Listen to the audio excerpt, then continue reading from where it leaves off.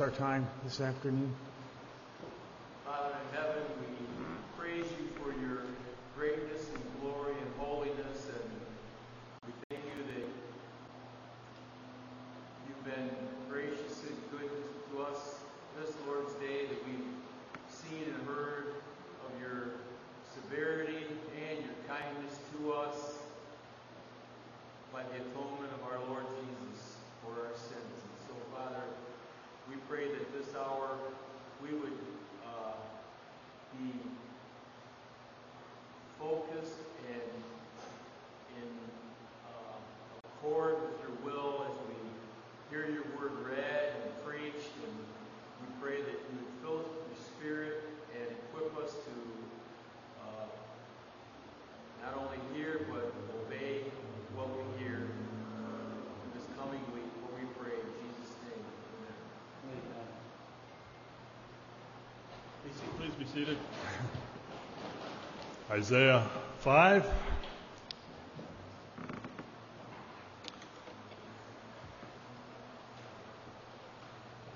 Yahweh is salvation is what Isaiah's name means. And the context of this chapter begins back in chapter 2. And so we need to remind ourselves that this prophecy of Isaiah is for Judah and Jerusalem. It wasn't the 12 tribes all together.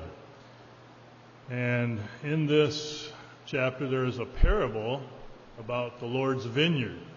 And he explains the characters in the parable in verse 7. That Israel is the vineyard, but Judah is the choice vine, and God is the vine dresser, of course.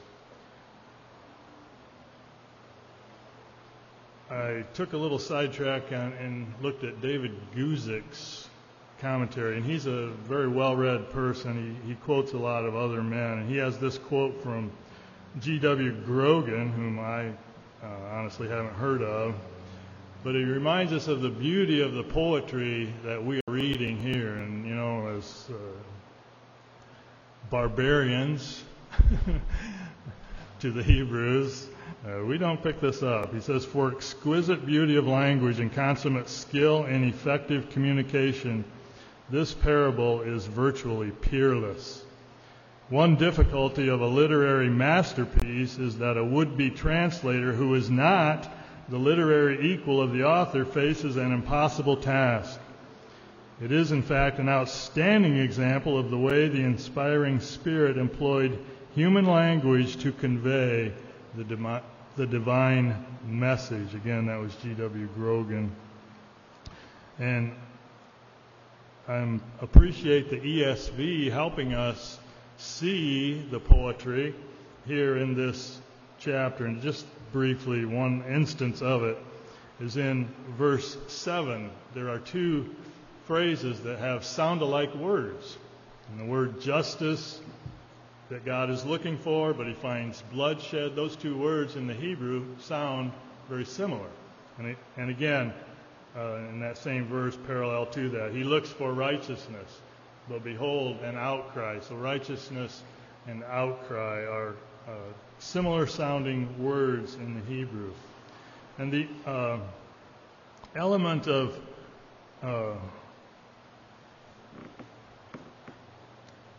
in the parable of a vineyard is a theme that the Lord Jesus used on a couple of occasions in his ministry. And we have in Mark 12, Matthew 21, Luke 20, we won't turn there, but we again have a parable of a vineyard, and there's the mention of a vineyard, the fencing around it, the tower, and the winepress. So these are all elements that are echoed in the Lord's ministry that we are reading about here. But especially remember John 15:1, where Jesus said, in all the translations, he says, "I am the true vine." All the English translations that I looked at, half a dozen. I am the true vine. And so, solidarity between Judah and Christ, or Israel and Christ. So, with all these judgments coming upon Israel, remember that this is what came upon Christ at the cross. In all their afflictions, he was afflicted. He suffered everything with them and ultimately in their place for them, the payment that they could not pay, their very life. So, with those thoughts, let's read Isaiah 5 from the ESV. Let me sing for my beloved my song concerning his vineyard. My beloved had a vineyard on a very fertile hill. He dug it and cleared it of stones and planted it with choice vines. He built a watchtower in the midst of it and hewed out a wine vat in it. And he looked for it to yield grapes, but it yielded wild grapes. And now, O inhabitants of Jerusalem and men of Judah, judge between me and my vineyard. What more was there to do for my vineyard that I have not done in it? When I looked for it to yield grapes, why did it yield wild grapes? And now I will tell you what I will do to my vineyard. I will remove its hedge, and it shall be devoured. I will break down its wall, and it shall be trampled down. I will make it a waste. It shall not be pruned or hoed, and briars and thorns shall grow up.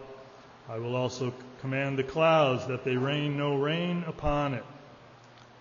For the vineyard of Yahweh of hosts is the house of Israel, and the men of Judah are his pleasant planting. And he looked for justice, but behold, bloodshed. For righteousness, but behold, an outcry. And now he begins, 6 woes will be pronounced. Woe to those who join house to house, who add field to field, until there is no more room. And you are made to dwell alone in the midst of the land. Yahweh of hosts has sworn in my hearing. That should perk our ears up when Yahweh swears. Surely many houses shall be desolate, large and beautiful houses without inhabitant. For 10 acres of vineyard shall yield but 1 bath, and a homer of seed shall yield but an ephah. Woe to those who rise early in the morning, that they may run after strong drink, who tarry late into the evening as wine inflames them. They have lyre and harp, tambourine and flute and wine at their feasts, but they do not regard the deeds of Yahweh or see the work of his hands. Therefore, my people go into exile for lack of knowledge. Their honored men go hungry, and their multitude is parched with thirst. Therefore Sheol, the grave, has enlarged its appetite and opened its mouth beyond measure. And the nobility of Jerusalem and her multitude will go down, her revelers and he who exalts in her. Man is humbled, and each one is brought low, and the eyes of the haughty are brought low. But Yahweh of hosts is exalted in justice, and the holy God shows himself holy in righteousness. Then shall the lambs graze as in their pasture, and nomads shall eat among the ruins of the rich. Woe to those who draw iniquity with cords of falsehood, who draw sin as with cart ropes, who say, let him be quick, let him speed his work, that we may see it. Let the counsel of the Holy One of Israel draw near, and let it come, that we may know it. Woe to those who call evil good and good evil, who put darkness for light and light for darkness, who put bitter for sweet and sweet for bitter. Woe to those who are wise in their own eyes and shrewd in their own sight. Woe to those who are heroes at drinking wine and valiant men in mixing strong drink, who acquit the guilty for a bribe and deprive the innocent of his right. Therefore, as the tongue of fire devours the stubble, and as dry grass sinks down in the flame, so their root will be as rottenness, and their blossom go up like dust. For they have rejected the law of Yahweh of hosts, and have despised the word of the Holy One of Israel. Therefore the anger of Yahweh was kindled against his people, and he stretched out his hand against them and struck them. And the mountains quaked, and their corpses were as refuse in the midst of the streets. For all this, his anger has not turned away, and his hand is stretched out still. We will come across that phrase a few more times in this book. He will raise a signal for nations far away and whistle for them from the ends of the earth. And behold, quickly, speedily they come. None is weary, none stumbles, none slumbers or sleeps.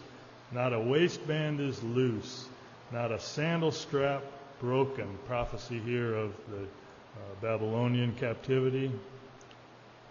Their arrows are sharp, all their bows bent, their horses' hooves seem like flint, and their wheels like the whirlwind. Their roaring is like a lion. Interesting that Judah in prophecy was like a lion's whelp when Israel blessed them. But here they are the victims of the lions of a foreign nation. Their roaring is like a lion. Like young lions, they roar, they growl and seize their prey. They carry it off, and none can rescue. They will growl over it on that day, like the growling of the sea. And if one looks to the land, behold, darkness, distress, and the light is darkened by its clouds.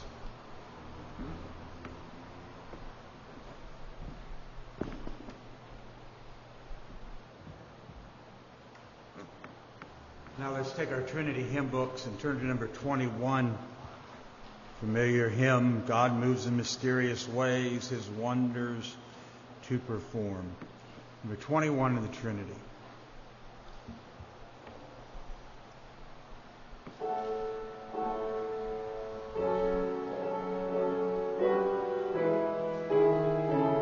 Let's stand together as we sing.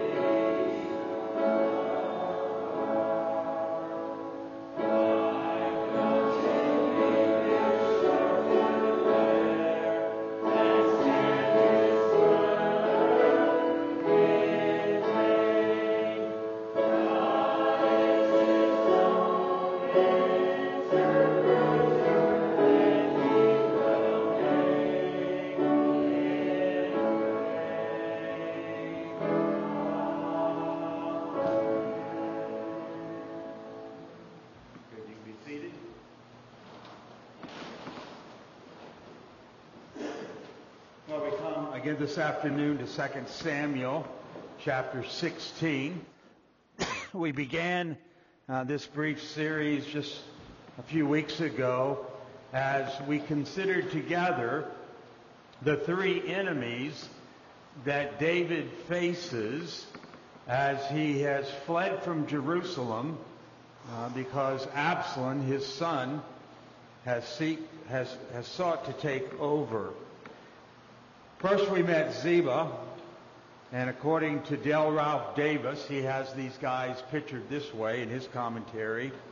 Ziba was a manipulator. We might call him a self-promoting manipulator. And then a couple of weeks ago, we considered Shimei, who was a curser. He was a spineless curser. And now the third one that we will meet is a man by the name of Ahithophel. And he was a betrayer, a foolish betrayer. Now as we come and we begin reading about him, chapter 16 and verse 15, and as we come to this passage, we note that there is a change of scenery. Up to this point, we've been traveling with David. But starting in verse 15, we go back to Jerusalem. And notice what is taking place there as David is on the run. We are told that Absalom has come to Jerusalem, and along with him was this man by the name of Ahithophel. Ahithophel was once David's most trusted counselor and advisor. But now he's joined himself to Absalom. And he's been called by some the Judas Iscariot of the Old Testament. Before we look at the betrayal of Absalom, there's just one piece of information that we're given, and that is that there's another man by the name of Hushai who is also in Jerusalem. We learn about this man Hushai back in chapter 15, verses 31 to 34. And in those verses, we are told that David has sent Hushai back to Jerusalem. And so Hushai is in Jerusalem at the orders of the real king, King David. Ahithophel decides to be in Jerusalem as a betrayer who wants to follow Absalom. Hushai is given some orders to keep his eyes on things. He has chosen to use his words carefully so not to allow Absalom to know that he's left David, but he's still loyal to David. So we have these two characters. Ahithophel, who's going to be a betrayer, standing with Absalom. Hushai is with David, but in Jerusalem, giving the appearance that he's with Absalom. So that's sort of the background as to the narrative that we're going to consider this afternoon. So follow as I begin reading in chapter 16, starting there in verse 15. And then Absalom and all the people and the men of Israel entered Jerusalem, and Ahithophel with him. Now it came about when Hushai the Archite, David's friend, came to Absalom, that Hushai said to Absalom, "Long live the king! Long live the king!" And Absalom said to Hushai, "Is this your loyalty to your friend? Why did you not go with your friend?" And then Hushai said to Absalom, "No, for whom the Lord, this people, and all the men of Israel have chosen, his I will be, with him I will remain. Besides, whom shall I serve? Should I not serve the presence of his son, as I have served your father's presence? So I will be in your presence." Then Absalom said to Ahithophel, Give me your advice. What should I do? And Ahithophel said to Absalom, go into your father's concubines, whom he left to keep the house. Then all of Israel will hear that you've made yourself odious to your father. The hand of all who are with you will also be strengthened. And so they pitched tents. They pitched a tent for Absalom on the roof, and Absalom went in to his father's concubines in the sight of all Israel. The advice of Ahithophel, which he gave in those days, was as if one acquired of the word of God. So was all the advice of Ahithophel regarded both by David and by Absalom. So here we begin by getting the counsel of Ahithophel. Absalom seeks his counsel first. He was a man who was known to be a great counselor, a great advisor. We note that. Notice in verse 23. When you heard Ahithophel speak, it was as though you were listening to the Word of God. I mean, he came with that much authority and that much respect and esteem whenever he gave advice. And his advice to Absalom comes really in two parts. We read the first one already. His advice was, let's humiliate David. Let's do it publicly. When David left Jerusalem, he left 10 concubines to take care of his house. And Ahithophel's counsel was that he would pitch a tent at the top of the palace in the sight of all Jerusalem and have relations with these concubines. In doing this, Absalom becomes odious to David. Therefore, reconciliation would seem almost inconceivable. This would strengthen and resolve those who supported Absalom. They would be convinced that David's not going to come back. And if he does come back, he's never going to be reconciled to Absalom. Let's humiliate him so that we are strengthened and David is humiliated. They believed that by showing such disdain towards David, that there would be no way reconciliation would take place. And really, having this happen was a fulfillment of part of Nathan's prophecy to David. For Nathan had told David, thus says the Lord, behold, I will raise up evil against you from your own household. I will even take your wives before the eyes and give them to your companions, and he will lay with your wives in broad daylight. That's what Nathan told David when Nathan confronted David with his sins. This is what's going to happen. So what Ahithophel does and advises Absalom to do is a fulfillment of prophecy.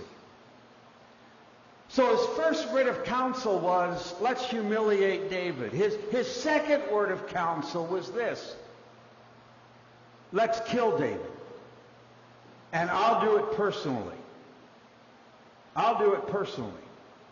Starting there at verse 1 of chapter 17. Furthermore, Ahithophel said to Absalom, please let me choose 12,000 men that I might arise and pursue David tonight. And I will come upon him while he is weary and exhausted and terrify him, so that all the people who are with him will flee. Then I will strike down the king alone.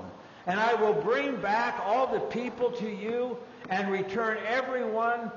And the return of everyone depends on the man who seeks. Then all the people will be at peace.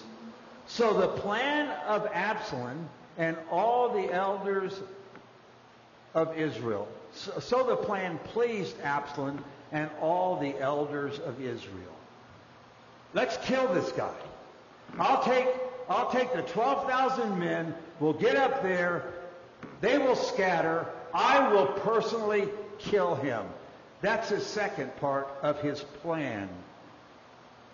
And the plan pleased Absalom and all the elders of Israel. And Ahithophel no doubt thought he's come up with some great ideas. So there we have Ahithophel's counsel. But the second thing we notice here in the passage is Ahithophel's counsel thwarted. It's thwarted. I really can't explain it. I don't really understand it. But for some reason, Absalom thought he would get a second opinion. Now, that's amazing to me. Here's one of the wisest counselors you can have, gives him this counsel. And it pleased him. It made sense to him. And instead of saying, let's do it, he decides to bring Hushai in for a second opinion. Imagine that. And he makes this inquiry. Starting there at verse 5. Then Absalom said, now call Hushai the Archite also, and let us hear what he has to say. I mean, that's an amazing verse to me. I find it funny. Why? I thought you liked his plan.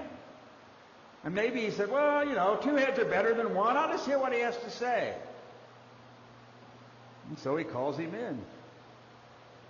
I mean, Absalom stood at the door of success. And then he made a decision that turns everything into ashes. He sought a second opinion. And this is the first step of Absalom's doom. He wants to hear Hushai's opinion, his comments, his thoughts, his suggestion. And now, Hushai, who's loyal to David, is told Ahithophel's plan.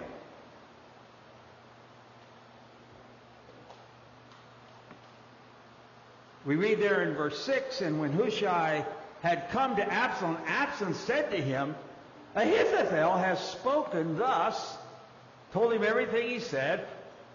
Shall we carry out his plan? If not, you speak. Tell us what you think. Now I want you to know that the key to everything else that happens is given to us in verse 14 of chapter 17. Notice what verse 14 says. Then Absalom and all the men of Israel said, the counsel of Hushai the Archite is better than the counsel of Ahithophel, for, why? The Lord had ordained to thwart the good counsel of Ahithophel, so that the Lord might bring calamity on Absalom. Why? Again, we look at it, humanly speaking, saying, this doesn't make sense. What are you doing, Absalom? But behind the scenes, God is at work. And God has planned to stop Ahithophel's plan. And so he so maneuvers all things. So that here's Absalom, a mighty king, thinking he's going to take everything, everything's going to be his. And all of a sudden a thought pops into his head, you know, I'd like to hear from Hushai. And someone would say, wow, what a stroke of dumb luck. But it was God at work all the time. And so there's this alternative plan Verse 7. So Hushai said to Absalom, this time the advice of Ahithophel has given, the advice that Ahithophel has given is not good. Moreover, Hushai said, you know your father and his men, that they are mighty men, and they are fierce, like a bear robbed of her cubs in the field. And your father is an expert in warfare, and will not spend the night with the people. Behold, he has now hidden himself in one of the caves or another place, and it will be when he falls on them at first attack, that whoever hears it will say, there has been a slaughter among the people who followed Absalom. And even the one who is valiant, whose heart is like the heart of a lion, will completely lose heart. For all Israel knows that your father is a mighty man, and those who are with him are valiant men. But I counsel that all Israel be surely gathered to you, from Dan even till Beersheba, as the sand that is by the sea in abundance, and that you personally go into battle. And so we shall come to him in one of the places where he can be found, and we will fall on him as the dew falls on the ground, and of him and all the men who are with him, not even one will be left. If he withdraws into the city, then all Israel bring ropes to the city, and will drag him into the valley, until not even a small stone is found there. Then Absalom and all the men of Israel said, the counsel of Hushai is the Archite is better than the counsel of Ahithophel. You see, he comes up with this alternative plan.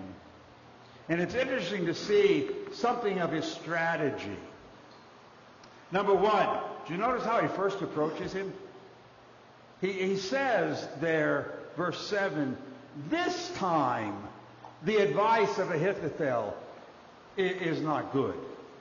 Sort of saying, well, normally we could trust the man, and certainly normally he's a wise counselor and advisor, and I'm with you most of the time. If Ahithophel has something to say, I will listen. But not this time.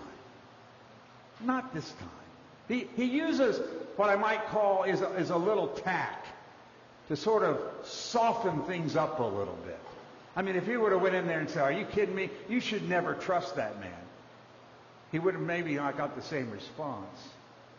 But he appeals to him as, yes, Ahithophel is a man we might listen to, but not this time. And then he appeals to him in different ways. He first appeals with him with logic. With logic. In verses 8, second part of verse 8 to the first part of verse 9, he says, David is a man of war. You're not simply going to go up there with 12,000 men and expect David to be standing out there waving his arms, saying, here I am, come and get me. No, he's going to be a man of war. He's not going to put himself out there. He's probably hidden in a cave by now. And then you're going to go up there and not find him there and not be able to get him. And then he appeals to a word of caution, verses 9b and 10. If Ahithophel goes up against David, and David is able to draw first blood, it might spook the bravest of the soldiers. They might panic. You might consider the intimidation factor for everyone who knows that your father is a great soldier and that his men are hard fighters, even Absalom. So just be careful. You could have a major tragedy on your hands because you didn't really take time to prepare. You really didn't take time to think about what you're doing.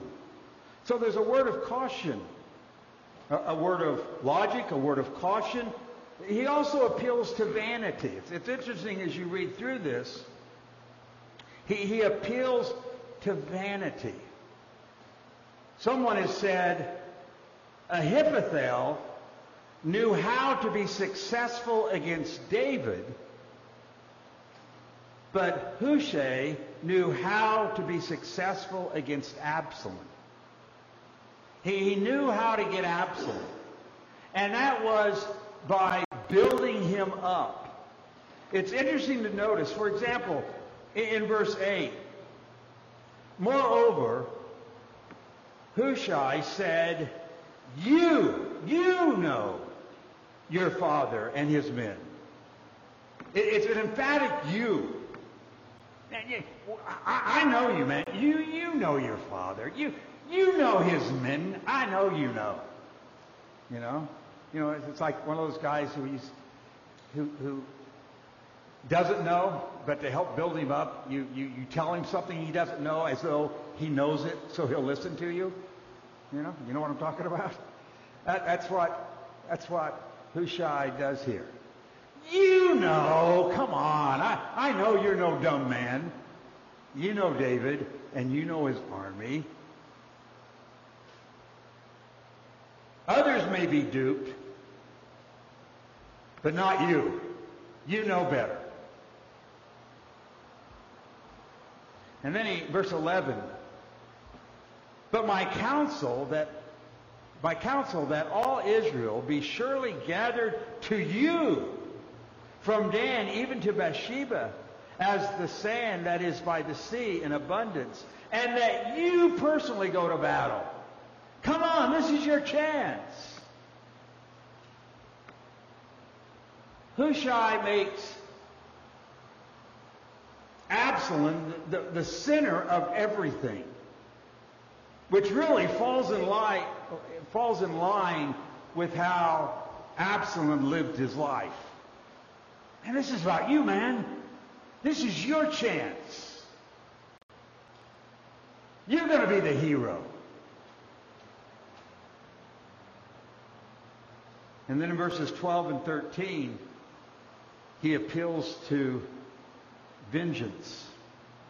Vengeance. Hushai purposes the total annihilation of David and his supporters. Let's go after them all. Let's take them all down. So you see, this is Hushai's plan. This is what he thought they ought to do, knowing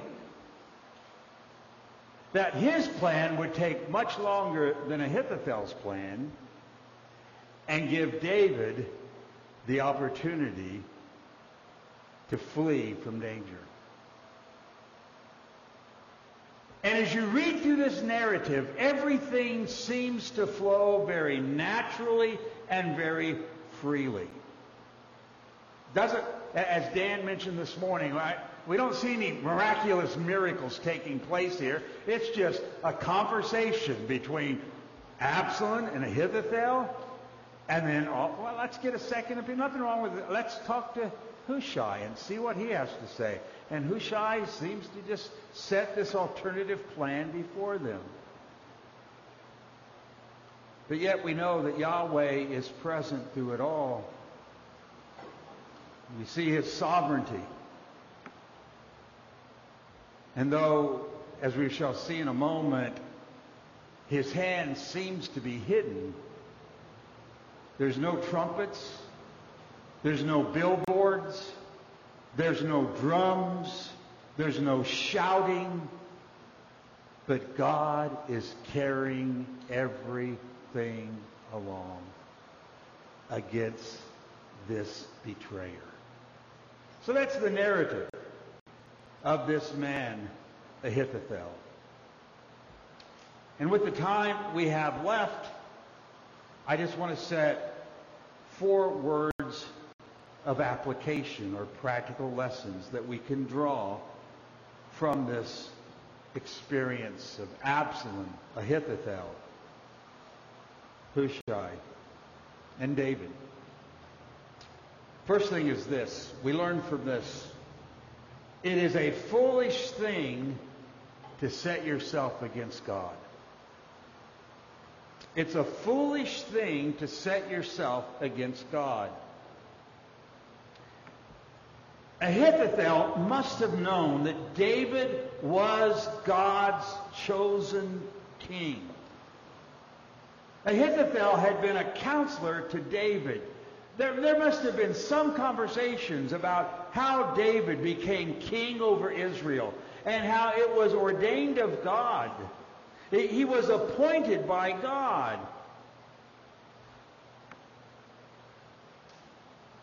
But now at this point, Ahithophel thought he knew better than God.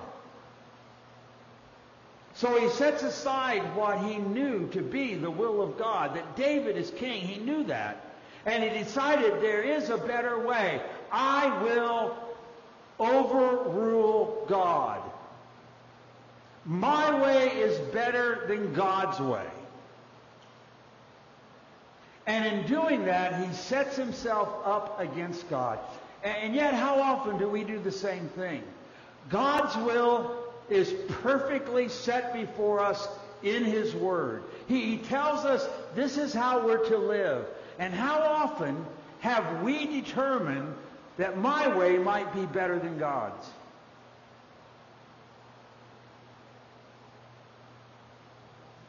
That's a very dangerous place to be. And such behavior will only lead to one's downfall. When God's will is clear, follow it. Don't argue with it. Don't debate about it. Don't think your way's better. But do what God says. It's a foolish thing to set yourself up against God. Number 2, a man may possess gifts, abilities, privileges, and yet his heart all the time may not be right before God. A man may have all kinds of abilities and gifts, opportunities, and yet his heart all the time may not be right before God. Here was a man who was a wise counselor. People listened to him. When he spoke, people listened because he gave out wise counsel. So much so that we read there again in verse 23, the advice of Ahithophel, which he gave in those days, was as if one acquired of the word of God. Wow.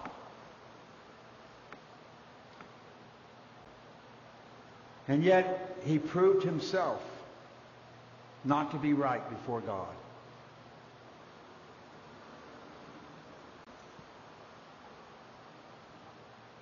It's a reminder, simply because you have opportunity, privilege, ability, talents, gifts, does not mean you have a heart that's right with God. Don't rely on those things. Ahithophel is an example of that reality.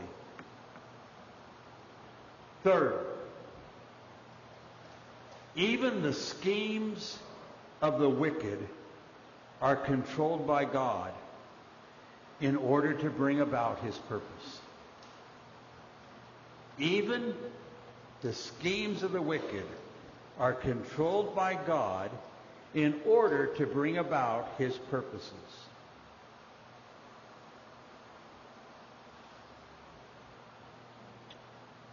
There's no doubt about it. Ahithophel he wanted to see David's reign come to an end. And God was using it to bring about His spoken word.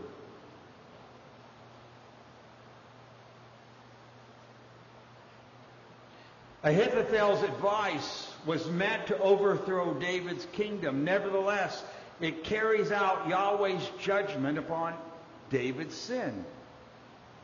When Ahithophel was giving out the counsel to go up and be with the concubines, enter into a relationship with the concubines, Ahithophel was not thinking, this is a fulfillment of God's prophecy. And yet, God was using that man to fulfill the prophecy that comes to us from Nathan back in chapter 12. Oftentimes the wicked don't understand that they're even under the control of God, and God is using them to bring about His purposes. So sometimes when we see the wicked seemingly prosper, or we see the wicked seemingly get away with their evil, and we get all up in arms, what's going on? The world's coming to an end, I don't know. God is still working out His purposes. And we do not have to fret. We do not need to find caves and hide ourselves the rest of our lives. God is working out His purposes, even using the wicked to bring it to pass. And finally, the hand of God is at work, even when it is invisible. The hand of God is at work, even when it is invisible. I mean, you look at, if you read through this narrative without knowing what we know, we're just thinking this is just things going as normal. This is just another day. It's the way things happen. Where is God? And God is at work. Bill Hughes, I think it was a song years ago that he quoted. I think it was a song, but it went something like that God's in the field working even when He is invisible, or something like that. He's still in the field working. I mean, look at the book of Esther. You do know what's unique about the book of Esther. God is never mentioned in the book of Esther. And you can look at that and say, where's God? And yet He's there working all the time. In His wisdom, in His goodness, in His power, He's bringing all things to pass. And it's sort of like what Dan spoke about in Sunday school this morning. Wow, what are the chances of that happening? God says, just a normal day for me. I'm just carrying out my plan. Everything looks like it's just carrying, but God's at work behind the scenes. Psalm 121, verses 1 through 3. I will lift up my eyes to the mountains. Where shall my help come? My help comes from the Lord, who made the heaven and the earth. He will not allow your foot to slip. He who keeps you will not slumber. God is not sleeping. God is not taking a vacation. He's always there. He's always working. He's always fulfilling His purposes. And that ought to bring the greatest comfort to us as believers. He's always working. And so when we see what's going on in Washington, and we see what's going on in Lansing, and we see what... And there's times you want to say, God, where are you? For some reason we become practical atheists, don't we? God, you're not here, where are you? And God is at work. He's doing something. This is His world, and we must trust Him. And so we learn from these three men, the manipulator, the cursor, and the betrayer. Three men that stood opposed to David. But God was at work, and He can be trusted. Let's pray. Father, thank You for Your word, and thank You for the direction and the principles that Your word gives to us, even as we consider such a narrative as this.